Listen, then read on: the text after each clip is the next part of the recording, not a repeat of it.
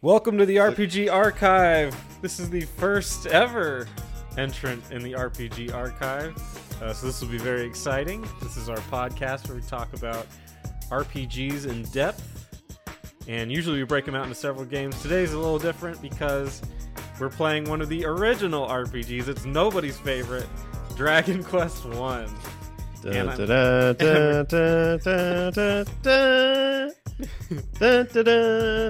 I'm excited to have with me Teddy from Majority. Teddy, how's it going? Hey, Spencer. Happy to be here. Teddy's part of the inspiration for the channel, and this series, the Dragon Quest series in and of itself, is super important to us because it actually marks the start of our friendship. That it does. I remember you checking out the Dragon Quest Swords video I did way back in the day, and that was a little goofy, but it's nice to see we've kind of found our path here in the YouTube video making system, and now we're catering that towards the turn-based RPG content, and in this case, Dragon Quest. Yeah, this is going to be a great show. Before we get to it, let's get some plugs out of the way. We've got your channel, Majority. Woohoo! Majority. Any of your side channels you want to plug? Just the Bud Mappers, our mutual podcast, me, Spencer, Alex. Yeah, we cover we map out games. Yeah, map out games. If you want to see the maps of games, go to the Button Mappers. That's on iTunes, or not iTunes now. It's just Apple Podcasts. And I'm working on Spotify. I'm trying to do the research. Sweet. But I'll get us there. Yeah, and this show should be on that as well.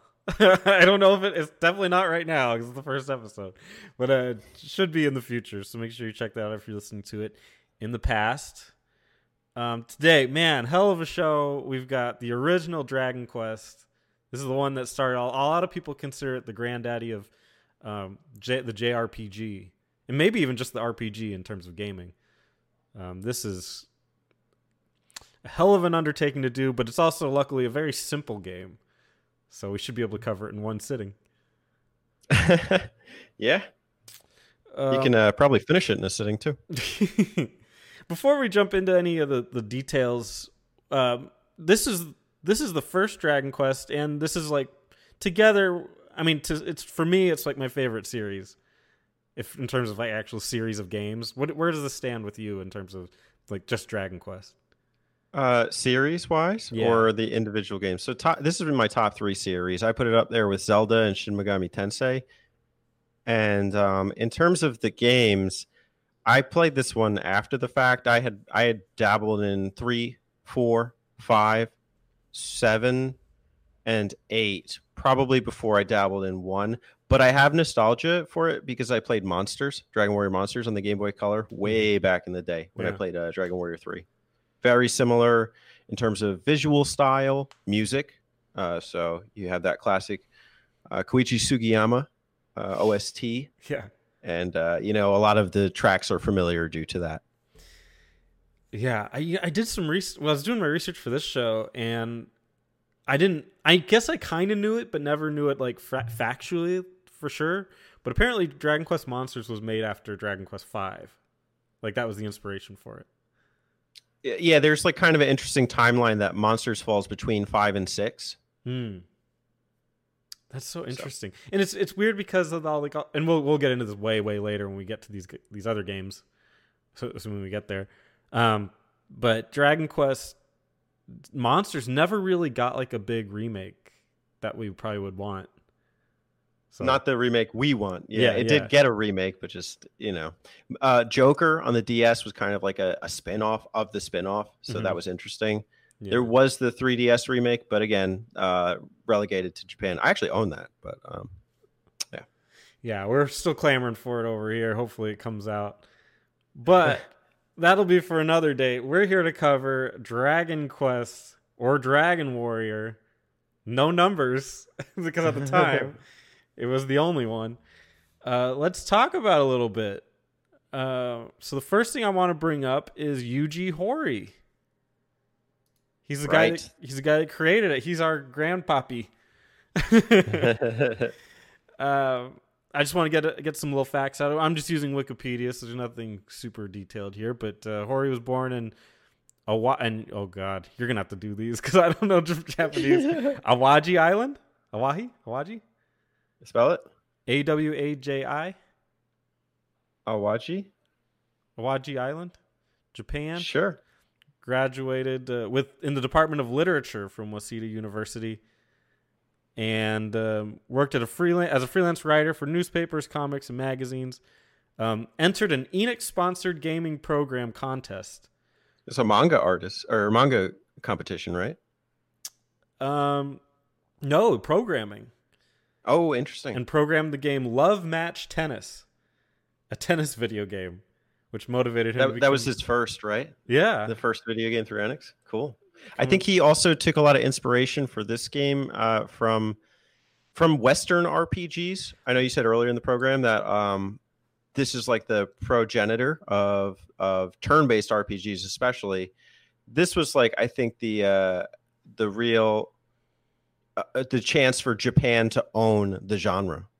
Yeah. Well, I found that so interesting. I'm glad you brought that up. So let's move over to that. I will say that he did Portopia Serial Murder Case.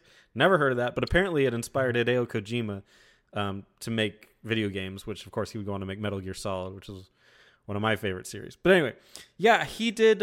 He got inspiration from Wizardry and Ultima. So there's a real ironic twist here in that he took inspiration from Western RPGs to kickstart the JRPG phenomenon. The irony, because we tend to think of like, the classic RPG is the turn-based one, but I think those PC genre of RPGs, like 80s PC games, kind of like I don't know the right word for it, like a time capsule of sorts, but one that like people just left in the ground.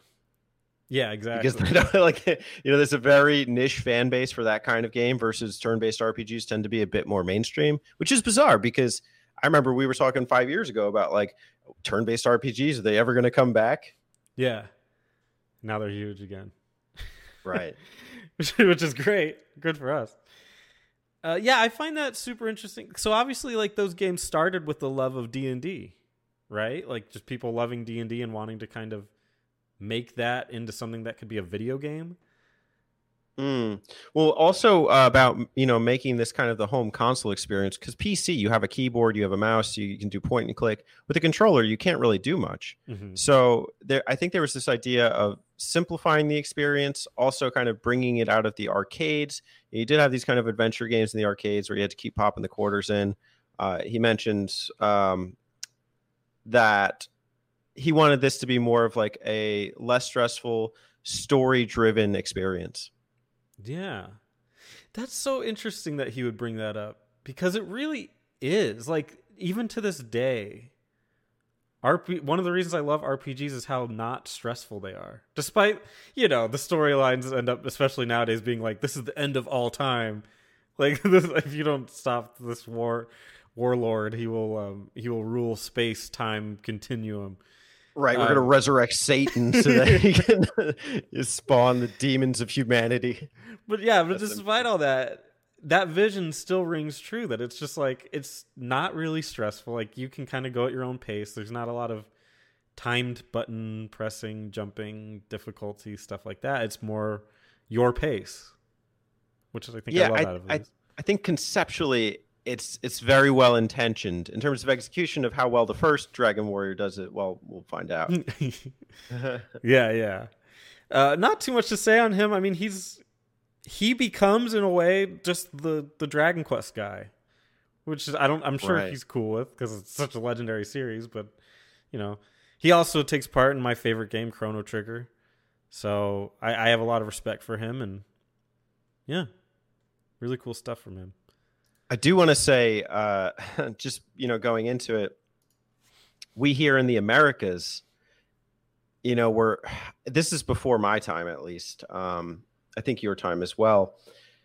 But like when this game got introduced, it had already been out for 3 years in Japan. Yeah.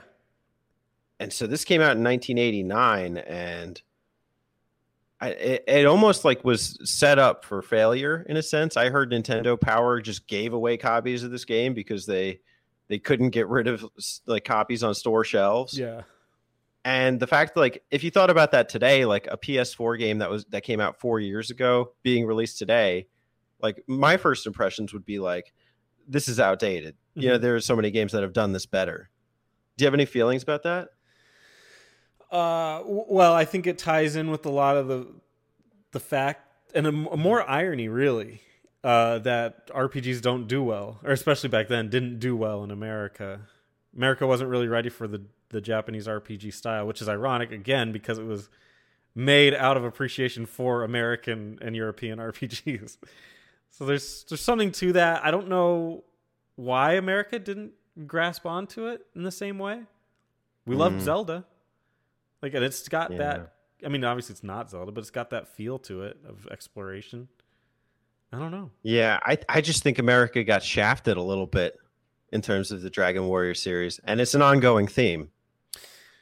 Yeah, we'll see that. And then anybody who's into RPGs in America knows how bad America gets it as far as RPGs goes. I mean, we just talked about the Dragon Quest Monsters stuff, but there's tons of RPGs that just never see the light of day over here. Yeah. Let's talk about Akira Toriyama a little bit. You might have more to say on him. I'm not sure what your investment is on Akira Toriyama. Obviously, he's most famous for Dragon Ball. But he does the art for Dragon Quest. They wanted him to do it because they wanted to give it more of a mainstream appeal. I mean, his work is so pronounced at this point. Anytime I see Dragon Quest, you know who the artist is, and you know at least who it was inspired by. What's your opinion of Akira Toriyama?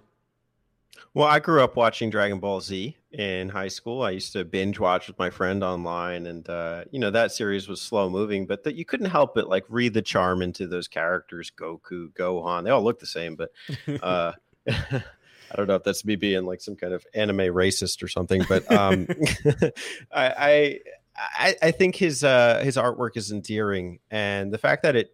I actually had to look this up. I wasn't sure when Dragon Ball, the original, first came out because I knew I watched Z in the 90s.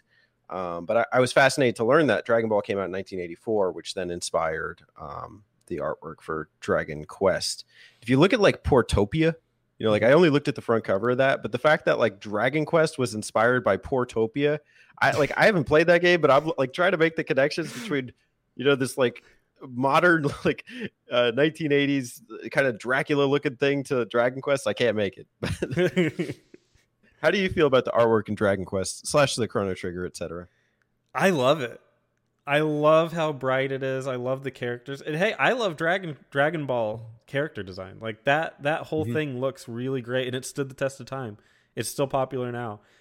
As far as actually liking Dragon Ball, that's where the biggest conundrum comes in with me is people assume because I love Chrono Trigger and love Dragon Quest and love JRPGs that I would like Dragon Ball and that I would like anime in general. I don't like anime. I don't watch any of it. I don't like the storytelling in it. I don't like a lot of things about them. So whenever people talk about it to me, it's like, wait, you like Dragon Quest, but you don't like Dragon Ball? I'm like, yeah. And they're like, same artist. Yeah, that's true. It's like same font. Yeah, it's the same. It uses color red too, just like every. I don't know. Brought in the same translators. You don't like the Dragon Ball translation? Yeah. No, I like the original Japanese sub version. No, I'm joking. So that's a whole argument I will never understand and just stay out of. Yeah, the sub versus dub thing. I don't like any of that, but I love the artwork. And if it were just a matter of artwork, you can call me a Dragon Ball fan. I like it. I like what they do with it. I like the brightness. Right. Once you start throwing the music in there, that's where you've got like a full package. Oh yeah. I know you typically don't play games with the sound or the music. What about Dragon Quest / Dragon Warrior? Do you make any exceptions there? Okay, it's weird, and it becomes kind of challenging at times. But I like to turn on the music when I think story is going on. Okay. And Yeah, I that makes always sense. customarily have the volume on at the very beginning. So I get that Right. intro music, and then I get some of the flavor of the city, the little town. And then as soon as I start farming, it's like, all right, I can turn on a podcast or something. How about you?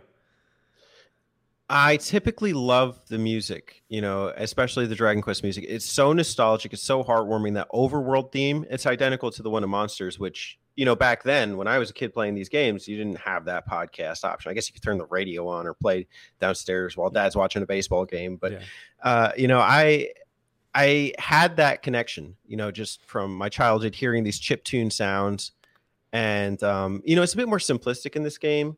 And I turned the music off when I played through it this time to put on RPGs. It kind of actually helped me progress through the game and be more attentive because there's not so much going on in this version. But when you have those endearing visuals and that kind of heartwarming sound, it's really something to behold. Yeah. Yeah. We don't need to talk too much about Sugiyama. Obviously, he does all the music for Dragon Quest. He's very famous for that. Also famous for some not so great things. If you want to look him up, you can go ahead and do that. He's got some fairly questionable political views. I heard a lot of it from the Dragon Quest FM podcast. So if you want to go check them out, be sure you do. It's got a lot of Dragon Quest content because that's all they do. So I prefer not to taint my love of Dragon Quest. Thank you. You should not click on that link that has his name in Wikipedia. Okay. Stay away from that. All right. Now we've gotten some of that early stuff out of the way. Let's talk about the game. It was released in 1989 in America, 86 over in Japan on the Family Computer. Famicom. The NES. Okay. I don't know why they called it the family computer in here. Everyone knows it as the Famicom. That just screwed me up. Now I'm just thinking about family computers. Like, that's weird. Yeah, Famicom. Dragon Quest PC game confirmed. It was developed by Chunsoft and released Avocados. by... What's that? Sorry, I know every time I see the Chunsoft logo, I think of like half an avocado. Oh. All right. Okay, I guess I'll be the only one on that one. Well, I'm not super familiar with these companies and their logos. So, okay. You know who would get that is Alex. Or Chris. Yeah. Chris would get it too. That's BioPhoenix. Make sure you check out BioPhoenix's channel. Right. He's great. Yep. BioPhoenix. All right.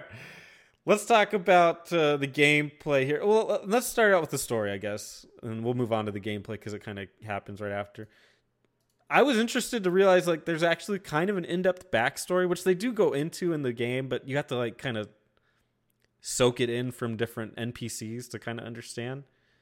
One thing I did want to kind of say about this too, and yeah, no, I agree. This is a game where you discover by talking to NPCs. But what Yuji Horí's vision for this game was to realize this kind of rich story experience. I don't know how well this first game does it, but to see that there was this kind of interwoven tapestry of story, like preconceived into this, and that like I think Dragon Quest III would go on to be like the prequel, and then it continues into Dragon Quest II. It's pretty interesting. So I just want to throw that in there. Absolutely. I would say if you were to ask me my opinion, I would say I think he kind of failed on this one. Absolutely. But yeah, you're right. It's totally interesting that he attempted it, which again, if you think about 1986, it's like this is a game where the guy jumps. It's like they didn't need to try that hard, and he certainly seemed to give it more of an effort than most. It's a story everyone can relate to. Male saving the princess. He did. In which that's completely optional. Yeah, you can. That hurt. So the story's background begins, and this is from Wikipedia. When the kingdom of Alfgard was shrouded in permanent darkness, the brave warrior Erdrick defeated an evil creature and restored light to the land. And Erdrick's possession was the Ball of Light, which he used to drive away enemies who threatened the kingdom. Erdrick handed the Ball of Light to King Lorik, and Alfgard remained peaceful for a long time. The Ball of Light kept winters short in Alfgard and helped maintain peace and prosperity for the region. Yada, yada, yada, yada. One guy shunned the Ball of Light's radiance and secluded himself in a mountain cave. And he eventually, yada, yada, yada. There's a Dragon Lord. He's a bad guy. Mm-hmm. And so he destroys towns, including Hawksness, which we'll get to later. And that one remains in ruins.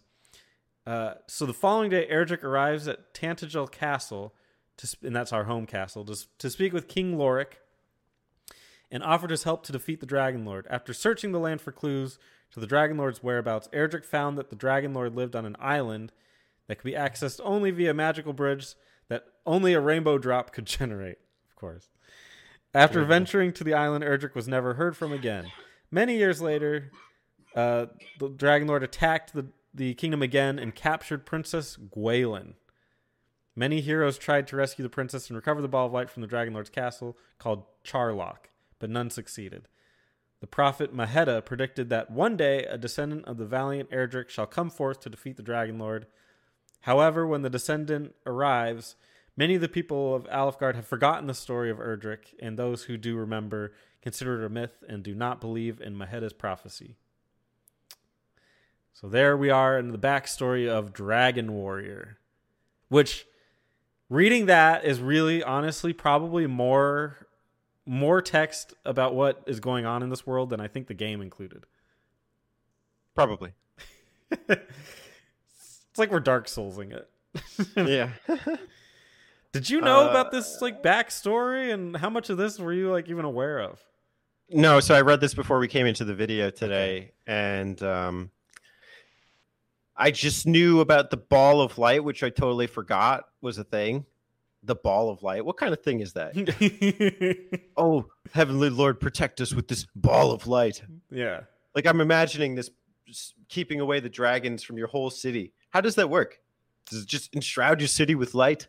Just makes it super bright. Dragons clearly don't like the light, based on every interpretation I've ever read. I did know about the ancestry of Erdrick, and that the main character in Dragon Quest I was a descendant or something like that. You go on later in the game to learn about that. Not too much later, so we could talk about that. I didn't know that the Dragon Lord was actually human. But he's supposedly a dragon. I don't, maybe I'm imagining a lot of this stuff was in the manual in the NES game. Oh, maybe. So prior to like starting this up, that's where you would get that background info. Yeah. And the game would just completely ignore it while you're right. playing. Yeah. Because you can't fit like all of that data onto the cartridge or something. Yeah. So anyways, I didn't know all of that info, but I mean, it's a lot to say a little. That just to set up that the main character is legendary, and he's gonna save the day, and that the king's like trying to commission you to do it. So, yeah, I feel bad because part of me likes it. Part of me likes that there's all this story, and you kind of get it in little bits and pieces from talking to the NPCs. I mean, but it is so scattershot that you're never going to come up with that whole story.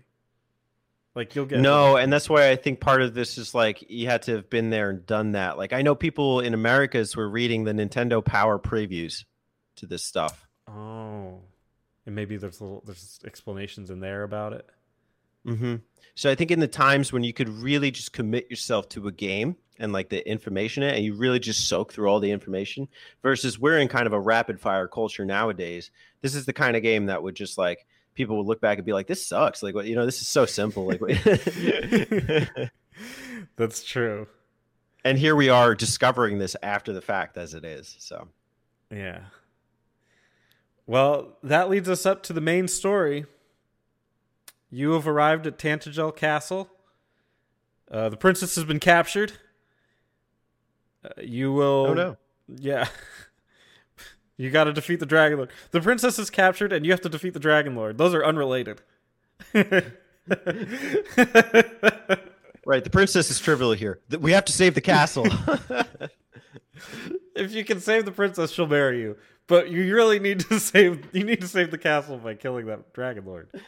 I just love that. Like, it's so. Oh man, like as far as storytelling goes, it's really bad because like there's no. You're very split in what you're supposed to do, and they don't seem to care about either that much. Like that king is a real shallow NPC. Yeah. Oh no, the kingdom is destroyed. Please, you must destroy the Dragon Lord, child. Recover the ball of light. Yeah. That's kind of. And by the way, you could save, and I'll tell you how many experience points you have. And you could save my daughter. Yeah, That would be nice. She's pretty hot. You might like her. I'll tell you what, you save her, I'll give you her hand in marriage. By the way, what's your name again? 4 characters only. Make it short. My name is Ted. Ted. 2 D's. Okay, fine. You could just put Ted, T-E-D. Oh my goodness. So you do a little bit of exploring. You find things like in the desert cave. Erdrick has outlined what you need to do, which is really great. You need to combine these items to make a better item, and then you will be able to kill the Dragon Lord. Thank you. Thank you, Erdrick. Oh, are you talking about the tablet? Yeah. Okay, before we get there, can we just talk about like kind of the aesthetic of the castle? Yeah, let's do it. Is it Tantagel? Tantagel, yeah. Okay. I honestly just like walking around in the castle and talking to all the NPCs. A lot of them are telling you the same thing. The princess has been kidnapped, etc. But like, there's like a priest, and then there's locked doors. Yeah, there's already locked doors. It makes you kind of like want to be like, well, how do I get this key? How do I explore this castle? And then you see like there's a room of treasure chests. Yeah, and you're hungry. You're licking your lips, but yeah, that's some clever game design because it's like these doors are locked, so there's a weird obstacle that you're going to have to face, and you want to get past them because there's the treasure chest.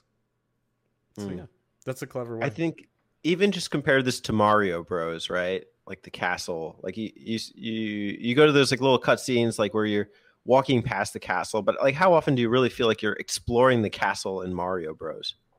That's true. Yeah, it's just the background, really. I believe Super Mario Bros. Was around 1986 as well, considering this came out in 1986 in Japan. That's an interesting fact. Like to think, or a comparison to think about, like the level of exploration that Dragon Quest allots players as opposed to other games at the time. We could talk about it a little bit, but I mean this and Zelda. I mean, these are 2 open world games. Nobody really talks about, but and compared to Zelda, like I'm not a big Zelda 1 fan, but I would argue that this is like way more structured.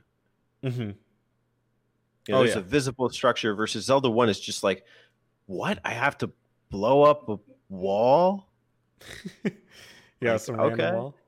There's some of that in this game. We can get to that. But. Yeah. And that speaks to the style of gamer at the time, which you were kind of alluding to, which, yeah, we'll get to in a little bit. As far as the castles go, I'm of 2 minds of it. I agree that I like the castle and the structure and the fact that they put all these little things in it, like that become staples. There's a priest in there and there's a shopkeeper or whatever. Or I don't even know if there was in that one, but I don't think there was in Tantagel. But at the same time, it's so loud. I think the castle is just there's like everything going on at once in that little castle. And it's like, whoa, like, can we break this up into rooms? Which obviously that would come later. A lot of things that would come later, you take for granted. But whereas in Tantagel, it's just everything is just slapped on, and there's this guy's here, this guy's here, this guy's here, this guy's here. And they're all just kind of walking around doing whatever, not walking, and yada yada. It's a little much for me. Yeah, there's a lot of unimportance going on. There is one area on the side of the castle that we'll discover later, like as you kind of venture on like the outskirts of the town while still in the town. Yeah, there's like a little key item that you need later there. But I think if you want to talk about like a little more purpose, the side town that's like literally 4 paces to the right, the castle. I think it's called Breckenary. Is a bit more personable because that's when you start seeing the inn, the weapons shop, the item shop, and it begins to have a bit more purpose, like in your terms of exploration. Also, just like I've done this every time since like this era of games, but anytime I see like a pot or a trash can or anything, I'm going up to it and I'll press an A and I'm like, what's in here? Yeah, what you got? So like in Dragon Quest, I think there's like a little pot with like clothes in them or like 4 gold. It's like, oh my God, there was something there. Like you just want to look in every nook and cranny. Absolutely. The exploration was there the whole time, which is exciting. Mm-hmm. Yeah. I'm going to list off a couple places and we can talk about, I just don't think a lot of these hold a lot of discussion, but certainly I'll bring them up. And if you have something that stood out to you, we can discuss it. There's Garenham or Garai. Again, it depends on the version you're playing. We played the Switch version, but there's a lot of different versions of this. And that's in the northwest. Or sorry, Garing. That is in the. It's supposed to be in the. I think it's top northwest. Yeah, northwest. Yeah, northwest. Yeah. Sorry, I'm getting west and east confused for some reason. Garenham, which is pretty small, and it has stuff in it, but at the beginning it's kind of pointless except for the items. There's Cole, which has a spring, which is kind of interesting. That's been in a couple Dragon Quests and I think that might be a Japanese influence or something with springs. Hot springs? Yeah. Okay. Right? Is that like a thing? Yeah, it's a thing. Because they don't do that so much in America. I mean, there is a hot spring, but I drove by one in Arkansas.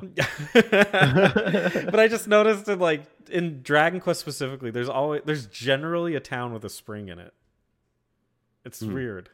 They're always like one. The well, like where you can climb down the well. There's that. Or the hot springs. No, the wells are in every game. Wells are in like basically every town. In a lot of Dragon Quest, there's a place with a spring in it where people just take little outdoor baths. Okay. It's a weird little bit of trivia. And then the Swamp Cave. Let's stop there. Sure. And in Cole, there's a fairy flute. If you just go a couple steps below the 1 point. Can I tell you about that? Because there's a guy in the game who tells you go 4 paces south of the well. And then there's a guy who in the guide I've been reading says go 4 paces south of the well and press A. I thought I was doing this like so many times. And I was like, what am I doing wrong?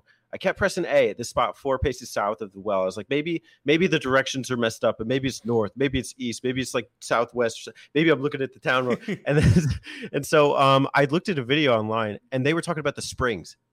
I was like, are you kidding me? Because in the game, maybe it's the translation I'm playing. It says well, and then like in the guide I'm reading, it says well, but there's a well and a spring in the town, and so it's the spring. If you're playing this for the first time, folks, it's the spring. Yeah.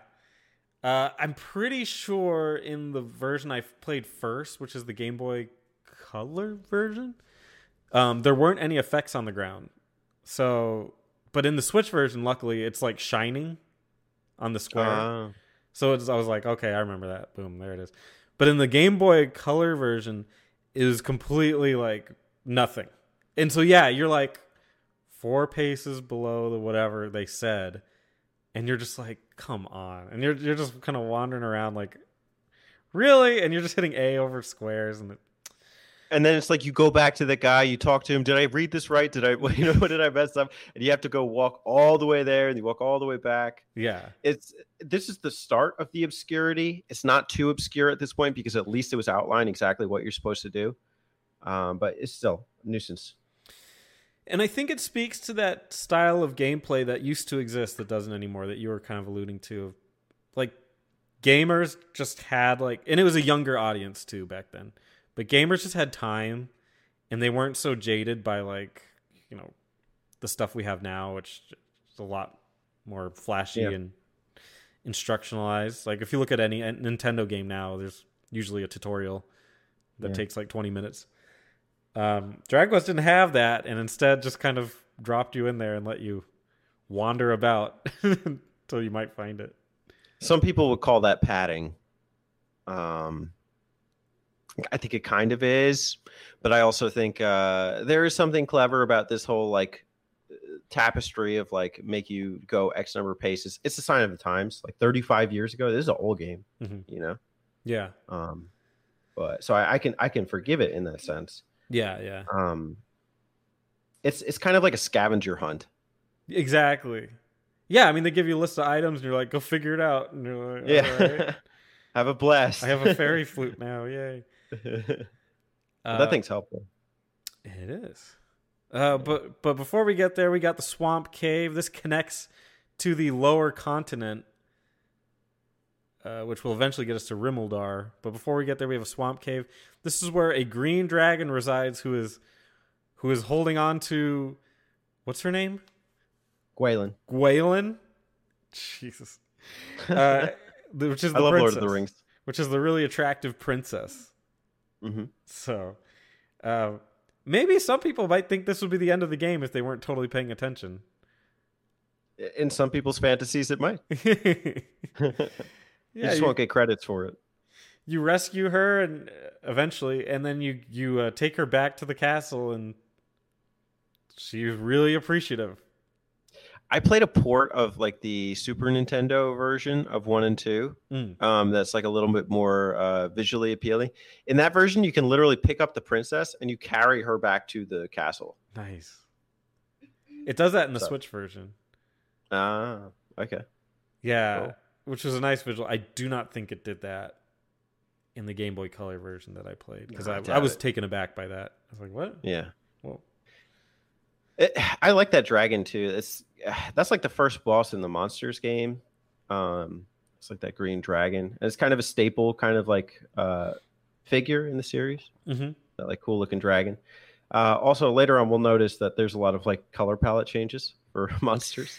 Yeah, and that's a staple in Dragon Quest too. That's purely a laziness thing, which whatever. Well, it birthed its origins here. Yeah. There's a lot of firsts, which I'm sure we can get into. Before you can save the princess, you actually do have to go to that town, Rimuldar, in the south, to get a magic key. That's true. You do have to go there first. I didn't even think about that. Also, you need to use torches to turn. But use the light in the caves. How did you feel about the whole cave torch thing? Well, here's the thing. You eventually do get a spell that does it, and so I ended up using that for most of it. Afterwards, you get it early enough that I maybe I just farmed like crazy, like a madman. Yeah. But I got it early enough that I think by the time I was ready to fight the dragon, I had it available. So Okay. I was pretty okay with it. I think I used a torch maybe twice. Yeah. But I also come from and I think you were the same way when we talked about Pokemon, or you in Pokemon during the cave segment, you just kind of powered your way through it, even though you were completely blind. Yeah. I'm totally okay with doing that if I don't want to use a torch. So, how about you? One of the things about this game is it has an inventory issue. I think you can have your equipment and then maybe like 5 or 6 items. Mm-hmm. So torches weren't a big deal in the beginning, but they just were space takers, and I just didn't know if I was going in a cave, if I get to a treasure chest or something. So it was like a mental thing.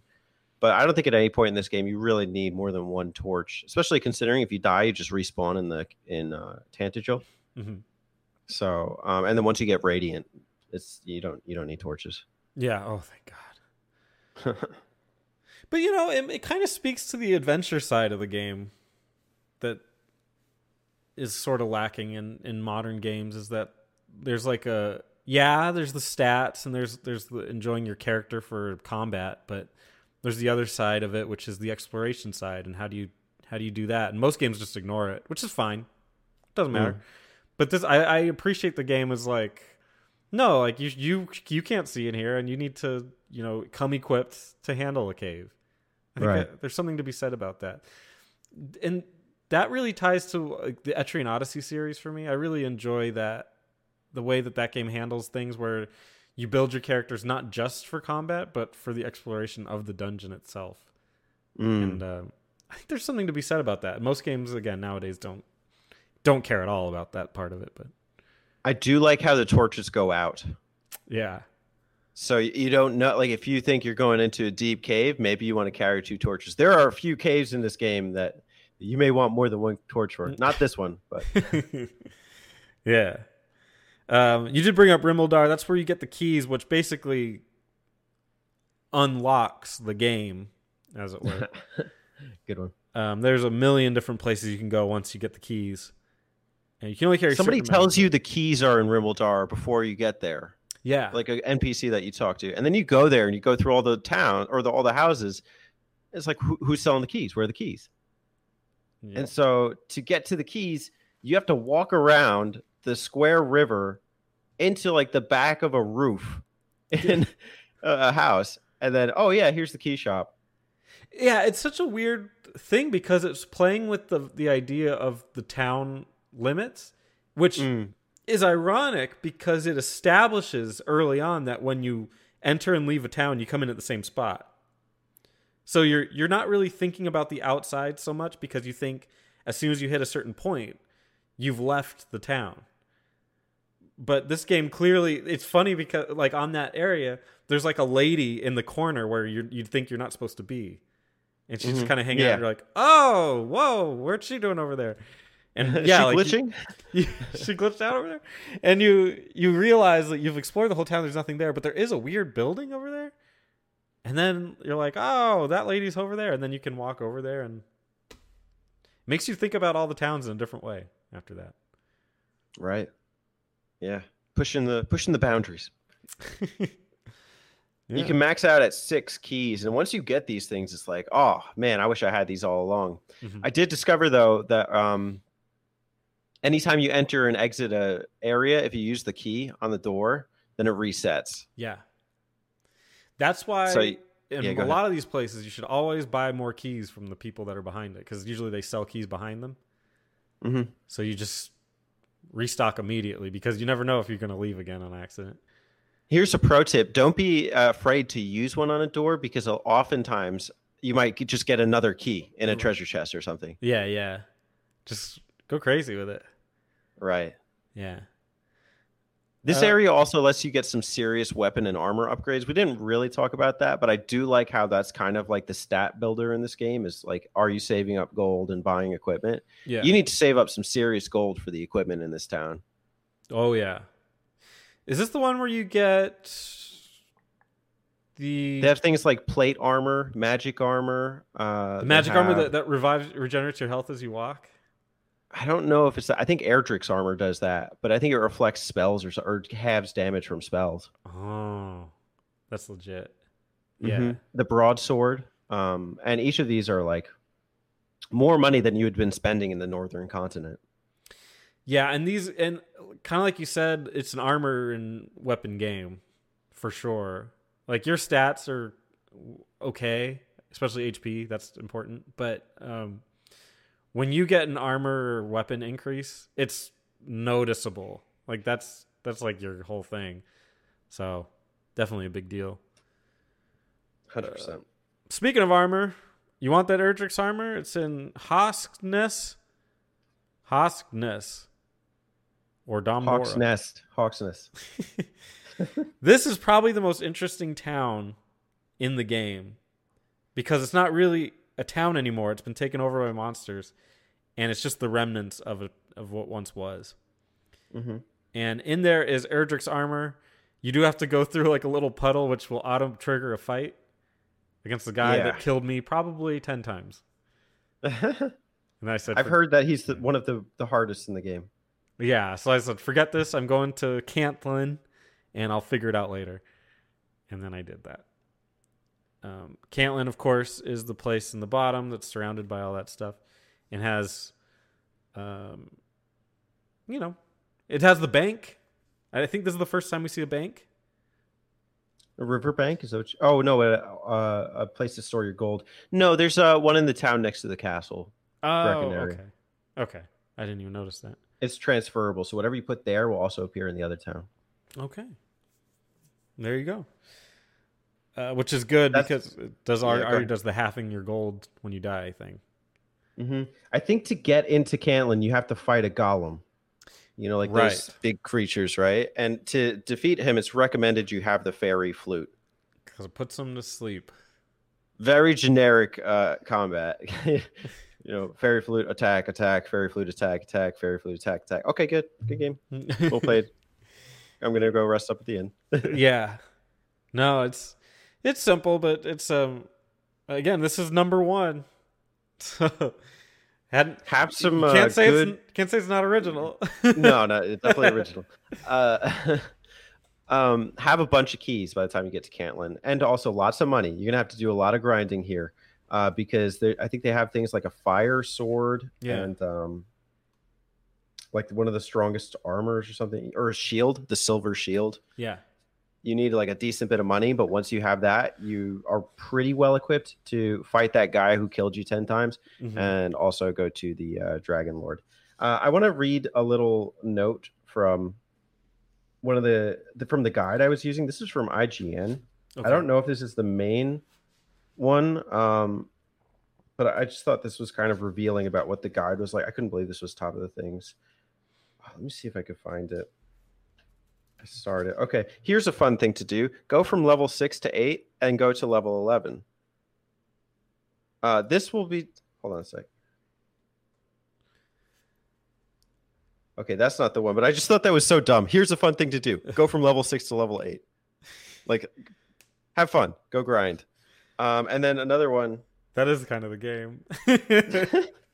Here's a fun thing. Like, okay.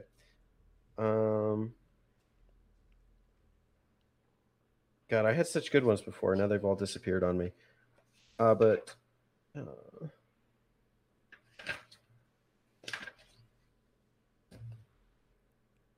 Yeah, I don't know. Basically, it says you need 3 things to go to the Island of the Dragons. Then you need to kick the shit out of this guy. I could see that in the Nintendo Power.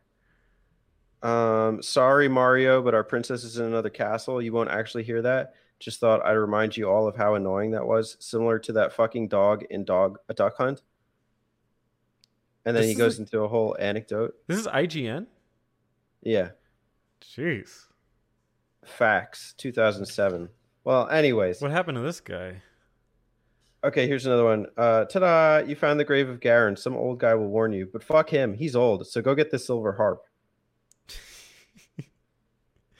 So I don't know. I don't remember why I started reading this. I just thought this was hilarious as I was reading. It's bad. Yeah. Stupid humor, but...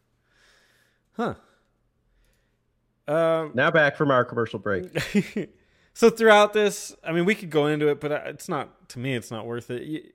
You revisit a couple of the towns.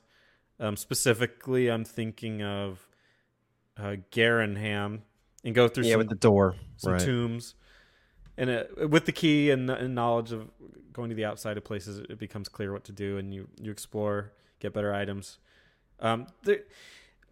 There's not really side quests so much in this game, as far as it's just like there's little quests that build up to the main quest, like these little ones that send you through dungeons and everything. It's pretty bare bones, but you get something to do before you get to go to the main boss. I do like how challenging it was in some of these dungeons with if your torches go out. It doesn't matter as much towards the end because you have a bunch of magic power. But like one of them, you get the fighter's ring in, and finding your way out of like the second or third floor from the basement is like impossible. I got lost in there. I was like, where's the exit? I'm trying to find it. What does the fighter's ring do? Do you know? Don't know. It doesn't give you an equipment thing, but it just says, I just know it powers you up.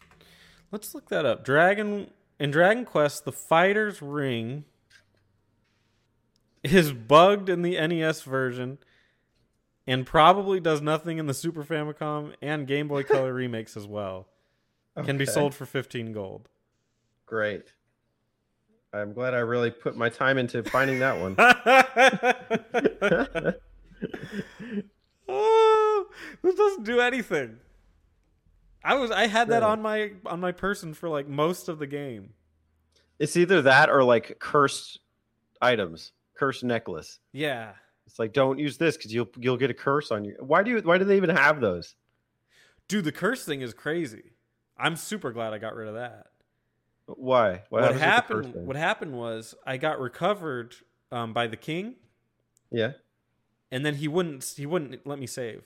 He kicked me out of the kingdom. Oh, jeez. Yeah. So what happens in the Japanese version? In the Japanese version, they don't have they don't let you save. You have to use passwords. Oh, I don't know. Okay, it's probably they don't give you the password.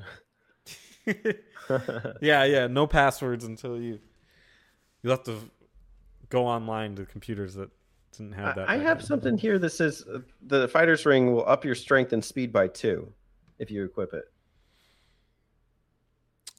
Well, that might be the intent. Maybe that's the intent of what it does. But It has question marks next to it when I have it in the game. So according to DragonQuest.org wiki, it's bugged in the NES and likely Super Famicom and Game Boy Color. okay. But if it does do something, that's what it does. +2 to, you said strength and Speed and strength. speed and strength. There you go. I'll take DragonQuest.org's over IGN. Sells for 15 gold. There you go. Lovely. Yeah, so you go through a couple dungeons, and then you go to that little place in the south, the very south, bottom right. Eventually, 140 west or 140 north south. Oh, 80. yeah, and it's just south of Cantlin, in that little swamp, the poison area. I played the Super Nintendo version. They had the directions backwards. Oh, so mine was like, I don't know. I had to invert what it was telling me to do. So really dumb, but. And you talked to the queen, the princess, to give you the directions. Yeah. Yeah, and she's like, "You." she's Siri. Pre-Siri, right? She just tells you where to go. I'm just gonna start looking at my phone. And go, hey, Gwalen. How far is it to work? We should get married. I asked about work. Will you take me with you on your adventure? Yeah. And you take all these items you've collected, and you're able to make the rainbow drop with that old man in that little area at the bottom. That's what I always wanted to do. Make your rainbow drop. With old men. Moving on. You're able to make the rainbow drop and therefore create the rainbow bridge, which takes you to the final area, Charlock Castle, where the Dragon Lord is waiting for you. How in God's name would you have figured out how to use where to use the rainbow drop pre-walkthrough? I don't know. I think it's like the only place. I mean, verbally it makes no sense, right? Where the rain and the sun meet. Yeah. Like there's no rain here, nor is there sun. Ironically, there's a patch of trees in the middle of a desert in the upper right part of the game, like of the map. Uh-huh. And I went there and used it. Not the actual item, but I tried to put the two together just as an item or something. It didn't make any sense, and obviously nothing happened. But that is a place where theoretically rain and sun meet. But clearly that's not what they intended. They wanted you to use it on that bridge. I mean, I guess it makes sense in that that's the end of the game, like clearly, and it's telling you to go there. So maybe, but yeah, it doesn't give you any help as to what it's talking about. I just don't know where you even see that area of the game unless you just happen to explore over there. I think this is something people were like scouring through their magazines for back in the day. Dude, where's the remake? They make a remake of this game and then there's like tons of rain over there and then sunlight on the other side. Maybe they should invest in that, a Dragon Quest 1 remake. It'd be ridiculous, but it would be Dark Souls. Wouldn't it be Dark Souls? Isn't that kind of it? With happy slimes and happy ghosts. Yeah. I'm sure maybe just somebody just needs to patch Dark Souls. And maybe like turn the slime's smile upside down. Oh. So it's like happy slime to like angry slime. Yeah. I've never seen an angry slime. Were there might be in that DS game about the slime. Joker? Oh, Rocket Slime. Rocket Slime. Maybe there's an angry one in there. I don't remember. I Yeah. don't recall one, but if there's gonna be one, that's the place. Mm-hmm. We gotta play. That game is freaking great too. I love that game. Sharlock's Castle. This is the biggest castle in the game. It's your biggest theoretically challenge, although I don't know if it was for me. What do you think of Charlock Castle? This was definitely one of those moments you alluded to before where I turned the sound back on. I just wanted to hear what was going on. I don't remember the theme, but I just remember I was like expecting it to be like the big bad cave, the final tunnel section. It kind of is. You have to go around and you have the color swaps on a lot of these classic monsters like the knights and the dragons. And I think there's one more. It might be the wyvern or something. What was your experience with it? Same. It was.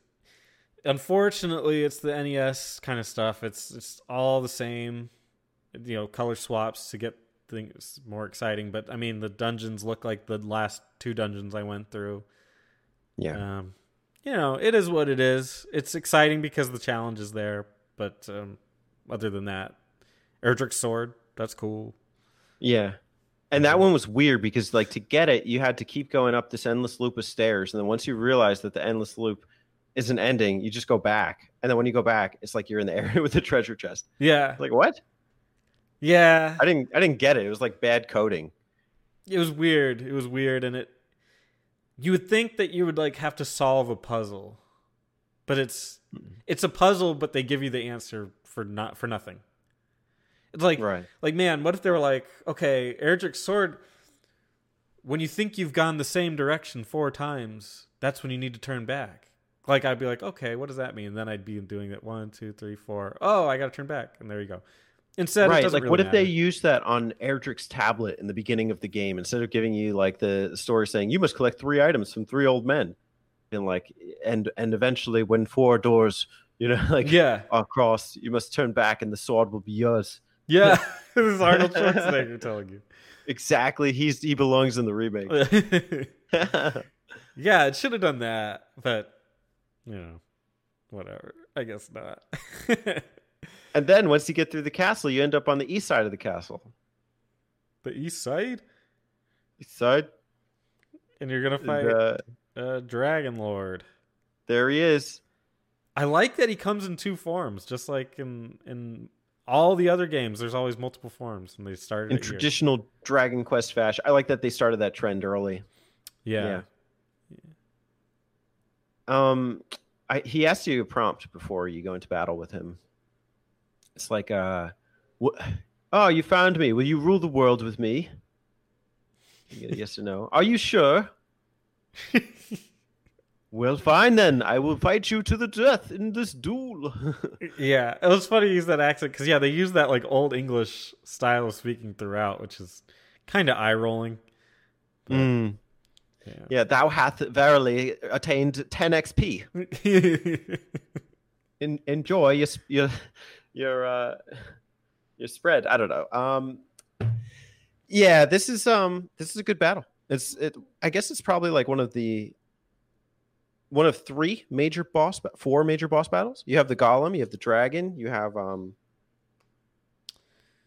Dragon Lord. There was one other I was thinking. The one in the town that's destroyed. I can't remember. The knight, yeah. Yeah, the knight guy.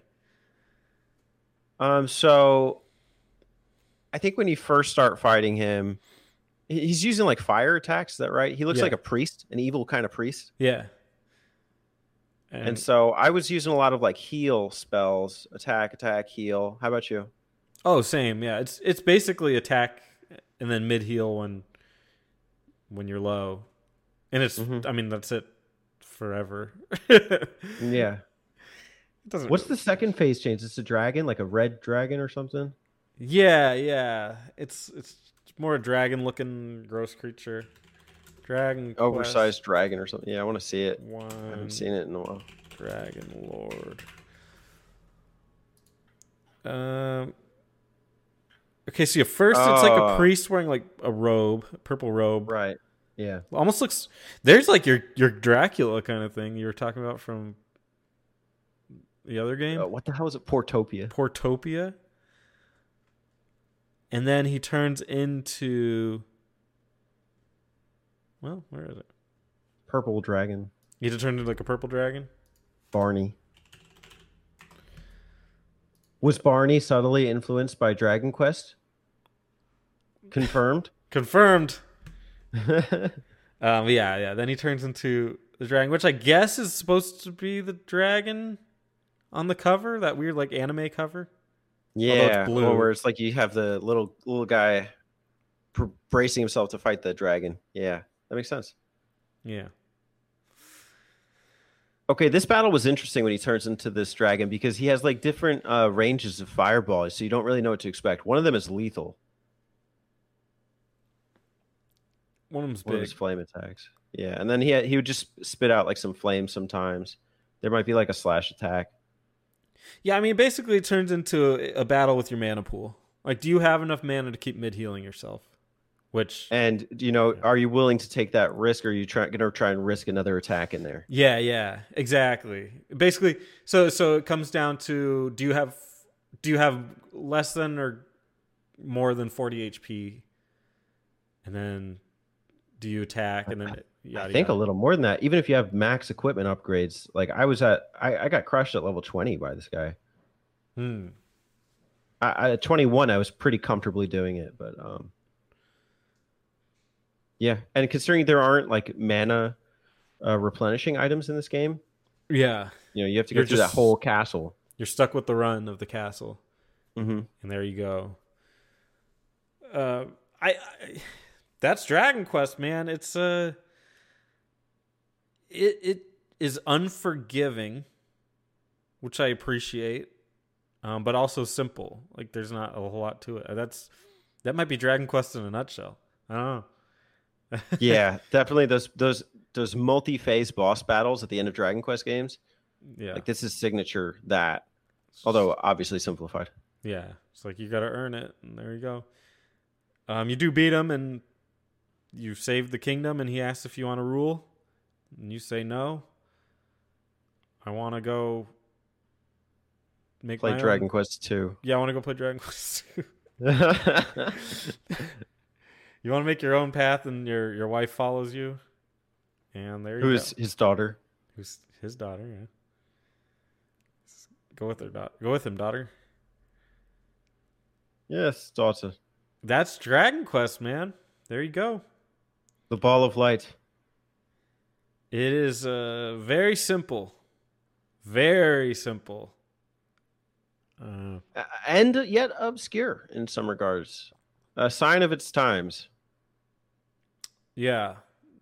This is you've played a lot of the older ones, as you mentioned, and this is your first time beating the original. What is it? What do you think? What does that reflect on the series for you?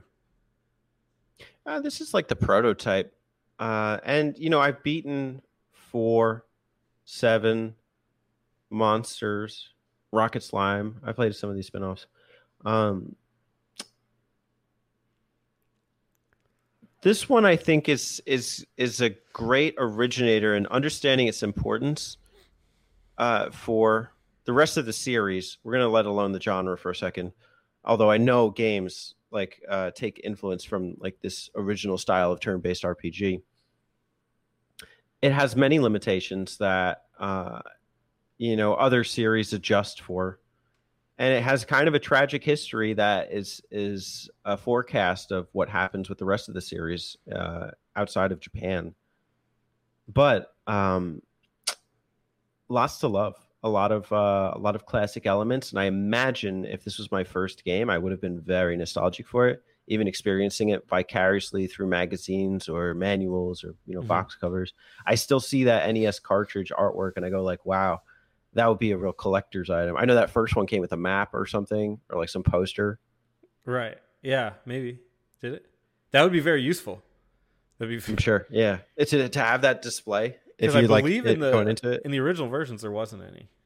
Like in game, there was no map. Right. Yeah. No in-game map. That's another thing. Like it's antiquated, but it's not unplayable. Some of these old games are unplayable. I like Zelda 1. Forget it. I'm not going to try it. I think I've tried it a little bit, but I'm like, there's no chance I'm getting through this. I printed out a walkthrough for this. I felt like I needed it. I feel like that's probably my ideal way to experience like some of these NES era games. or Dragon Quest games especially. The other ones, I think, like when I played Dragon Quest 4, pretty much played itself. Dragon Quest 5, I almost finished, but I got somewhere, I got stuck, and then I just left it alone because I was getting frustrated. I think the later ones have their moments where they feel a little like, what do I do? This one, I think you need to have your hand held with like a visual guide, whether it be a map or a walkthrough or whatever. But there's something rewarding about being able to say, I finished Dragon Quest 1. Yeah. Well, okay, and for us especially, right? Because we're fans of the series. But I pose this question to you: can you recommend this to somebody who hasn't played a Dragon Quest game before? Not as their first one. I think it would tarnish, what could be enjoyed in the series and make them hate it. I think that might be a pitfall. I was thinking you have to start with the first one. Like my first Final Fantasy that I played was like 9, and then I went back and I played 7, and I dabbled in like 15. So I don't feel like you need to start with Dragon Quest 1. I doubt there's anyone in this fan base that would tell you you should, unless they're like old school NES heads. That's not me. That's not you. Well, yeah. I mean, like how many Final Fantasy fans? Because there's a lot more of those. How many Final Fantasy fans are like, my favorite is 1? Nobody. Maybe like some people might say that, but I don't think anyone would recommend you start with Final Fantasy 1. There'll be like 6 or 7 or 9. I don't know. Yeah. So but a lot of people really have that stigma to it, which always it irritates me. I get you wanting to like play a series from the beginning, but it makes a lot more sense to do it if it's like a story based series where they're all like tied together. Which technically 1, 2, and 3 are tied together, but I don't recommend 2 or 3 to start with. So I had a guy. 3 is a little different, but go ahead. I had a guy once tell me that he couldn't play Persona 5 because he hasn't played Persona 1 yet. And I was like, man, like, you're going to lose an entire series because just that line of thinking is so destructive to me. I don't buy into that. It's much different if you're like playing a Sonic game. Like you could play Sonic 1, 2, and 3 like that, like, and that's nothing. Mm-hmm. But if you're talking about these lengthy RPGs, a lot of people, like even myself included, I'll start an RPG and I'll just put it down. Yeah. And it's not even the RPG's fault sometimes. It's just life. Right. This is a 35-year-old game. Like that. What's to say? Yeah, what are you going to get from this? That's like hearing a kid nowadays recommend a movie from like the 70s. Yeah. Like it's just, it doesn't happen. But I also wouldn't neglect it for that reason. I just wouldn't start with it. Yeah. I think if you appreciate the series and that, you played a couple games and you're like, wow, I really, really like it. It's like, okay, try the inspiration for it. Like try the beginning from it and see if, see what you can love from it. Because there's things to love from the game. Yeah. I think this is more of a history lesson, and it's like than anything. And the problem is a lot of people don't have an affinity for history. Mm-hmm. And I think if you're interested in the roots of like turn-based RPGs, this is not necessarily why I'd recommend this. I think if you're interested in the roots of Dragon Quest, that's why I would recommend this. I think that is the target fan base for this game nowadays. Yeah. I don't foresee it as like an RPG classic either. No. They wanted to introduce party stuff that didn't come until later. They couldn't even put a party in this game. Like and as much as I don't like the series as much, I think Final Fantasy 1 is more of like an RPG classic than this one is. Mm-hmm. Because it's got things that people like from the series and everything. And whereas this game is very stripped down to the point where it's, like you said, it's more of a history lesson. It's more of an exercise into what they can do as opposed to like a full fleshed out game that you're going to be like, wow, that was quite a ride. I will say though that this is an excellent game to play through if you don't really care about this story all that much, which is kind of disappointing because that was like Yuji Horí's big thing was like, I want to make a game that everyone can connect with. Meanwhile, I'm just sitting here playing podcasts like, like, oh, wow, the button mappers. Oh, what's that? I killed the dragon. Great. Yeah. Super. Yeah. I'm going to, what did Spencer say on the Super Mario 64 apps? Okay. Yeah. So you get the point. Yeah. All right. Well, now's the part where I talk about some trivia. A little did you know Dragon Quest? Did you know about Dragon Quest? Yeah, Dragon Quest is a game for the family computer. Did you know? Spencer, did you know what the family computer is? I know what the family computer is. It just labeled that, and it threw me off. Okay. Right. Because I know it as the Famicom, so it's like it was just weird seeing it as the family computer. Like, yeah, I guess it was technically, but did you know the Dragon Quest came out on the computer? You might be saying I've never heard of Dragon Quest, but I've heard of Dragon Warrior. Am I supposed to guess something? What's going on?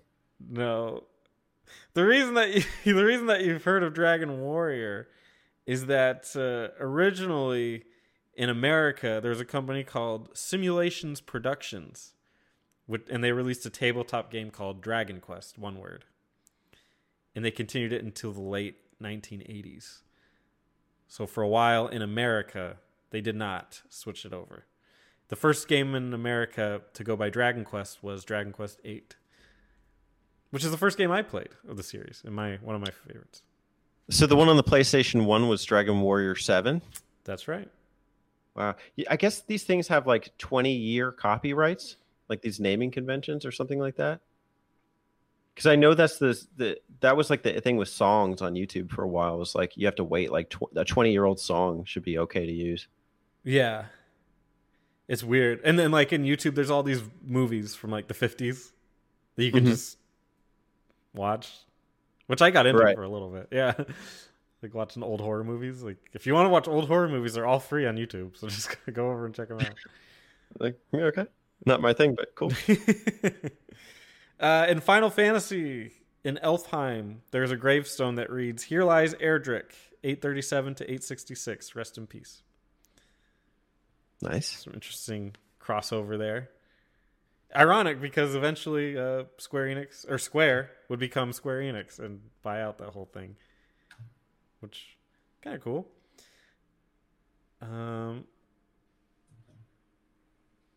There's some crossover between that new Yakuza game and this Dragon Quest game too. Yeah, don't they say like his favorite game or something is Dragon Quest? Something like that. They market it like it's the classic RPG. And also, like at the end of the trailer, he's fighting a dragon or something. It's like a dragon, Dragon Quest. So the influence is there, man. It is considered by many to be Japan's national video game, including beating Mario for that title. It's kind of weird. That's wild. That's great. Could you imagine? It's like going to the supermarket? No, because in America, nobody gives a shit about Dragon Quest. Your Dragon Quest banana milk, or like your Rocket Slime Cheerios. Yeah, that's crazy because like in America, nobody cares about it. It's weird to think that in Japan, like it's like people take days off to play it, and people have like parades and stuff for Dragon Quest. It's hard to imagine. Count Charlock Choco Puff.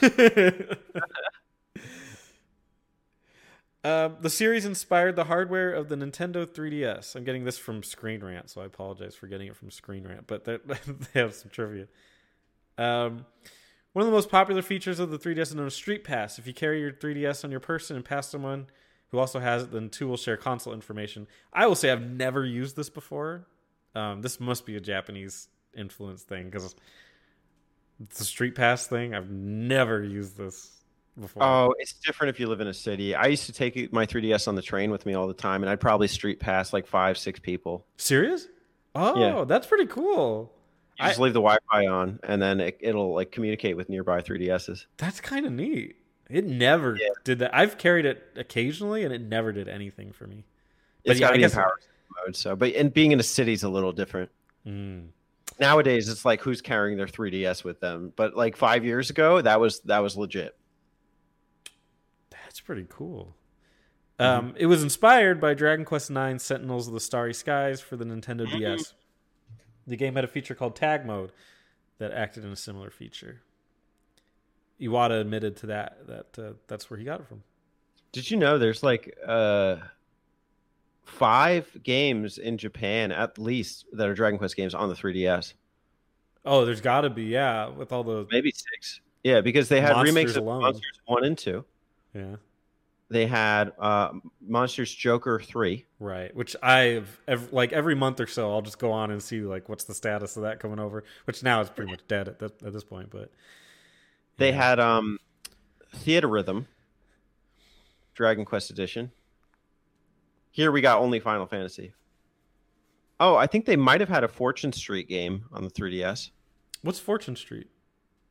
It's like Monopoly, but without the mini games and with stocks. And it's a crossover Mario and Dragon Quest characters. That's kind of cool, dude. There's I would one get a Monopoly Dragon Quest. It's really good, and there's a few of them on the DS. It's called Itadaki Street, but you can just call it Fortune Street. And then they had 7 and 8 remakes, which we got. Thank goodness for that. Here's some trivia that's not on the Screen Rant thing, but are you familiar with the stats? I know the naming convention. If you change your name, it affects the stats that you get. Yeah. So the stats are based on your name. And there's a site. I went to it actually before we did this. I was just kind of playing around with it. You can put in different names to see what the stat changes would be. That's kind of fun. What's the site called? I have it on here. Give them a little shout out. The site is guides.gamecorner.net. And they have a name stats tool.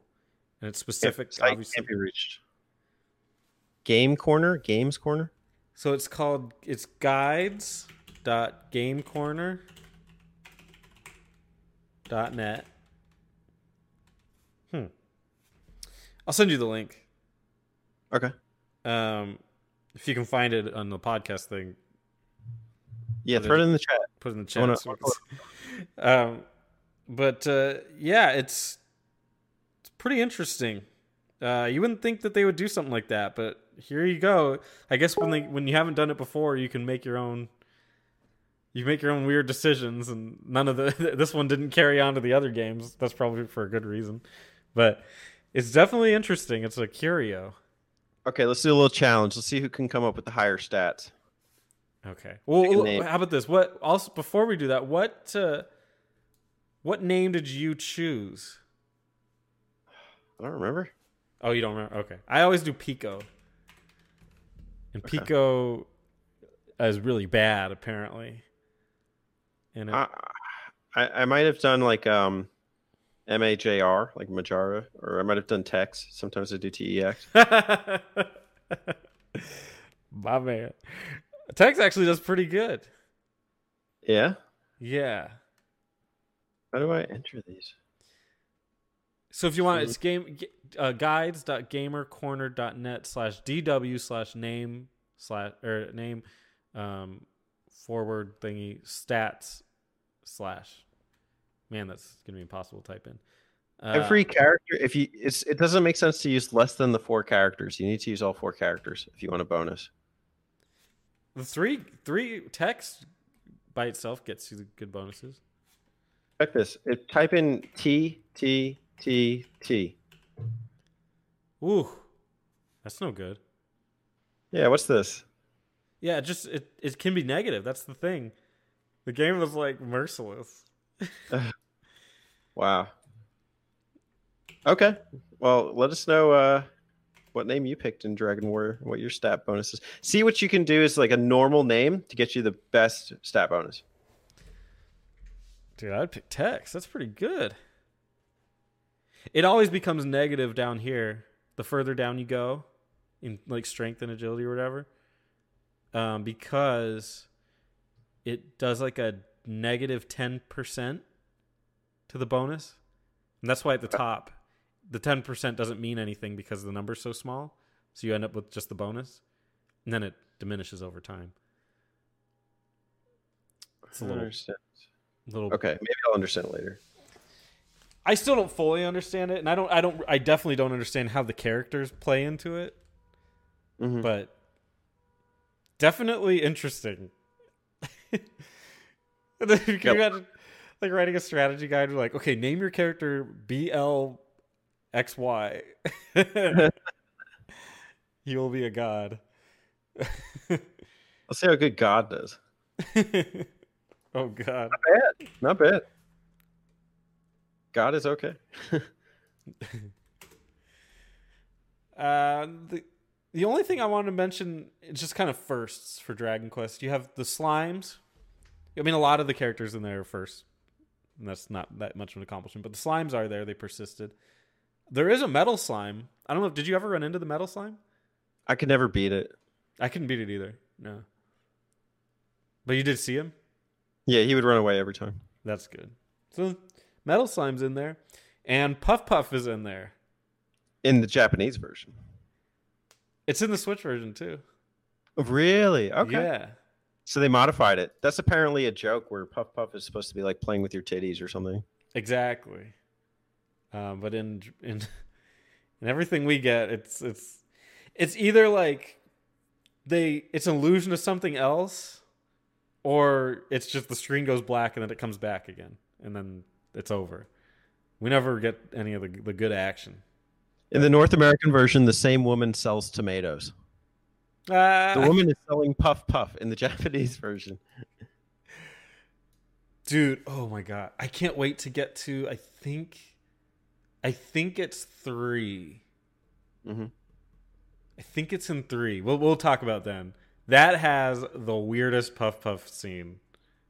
Like, maybe the weirdest sex scene in gaming for like a long time. I know God of War has like a threesome in it, so whatever, but this one has Dragon Quest 3 is very interesting. So Dragon Quest 3 for Dragon Quest threesome.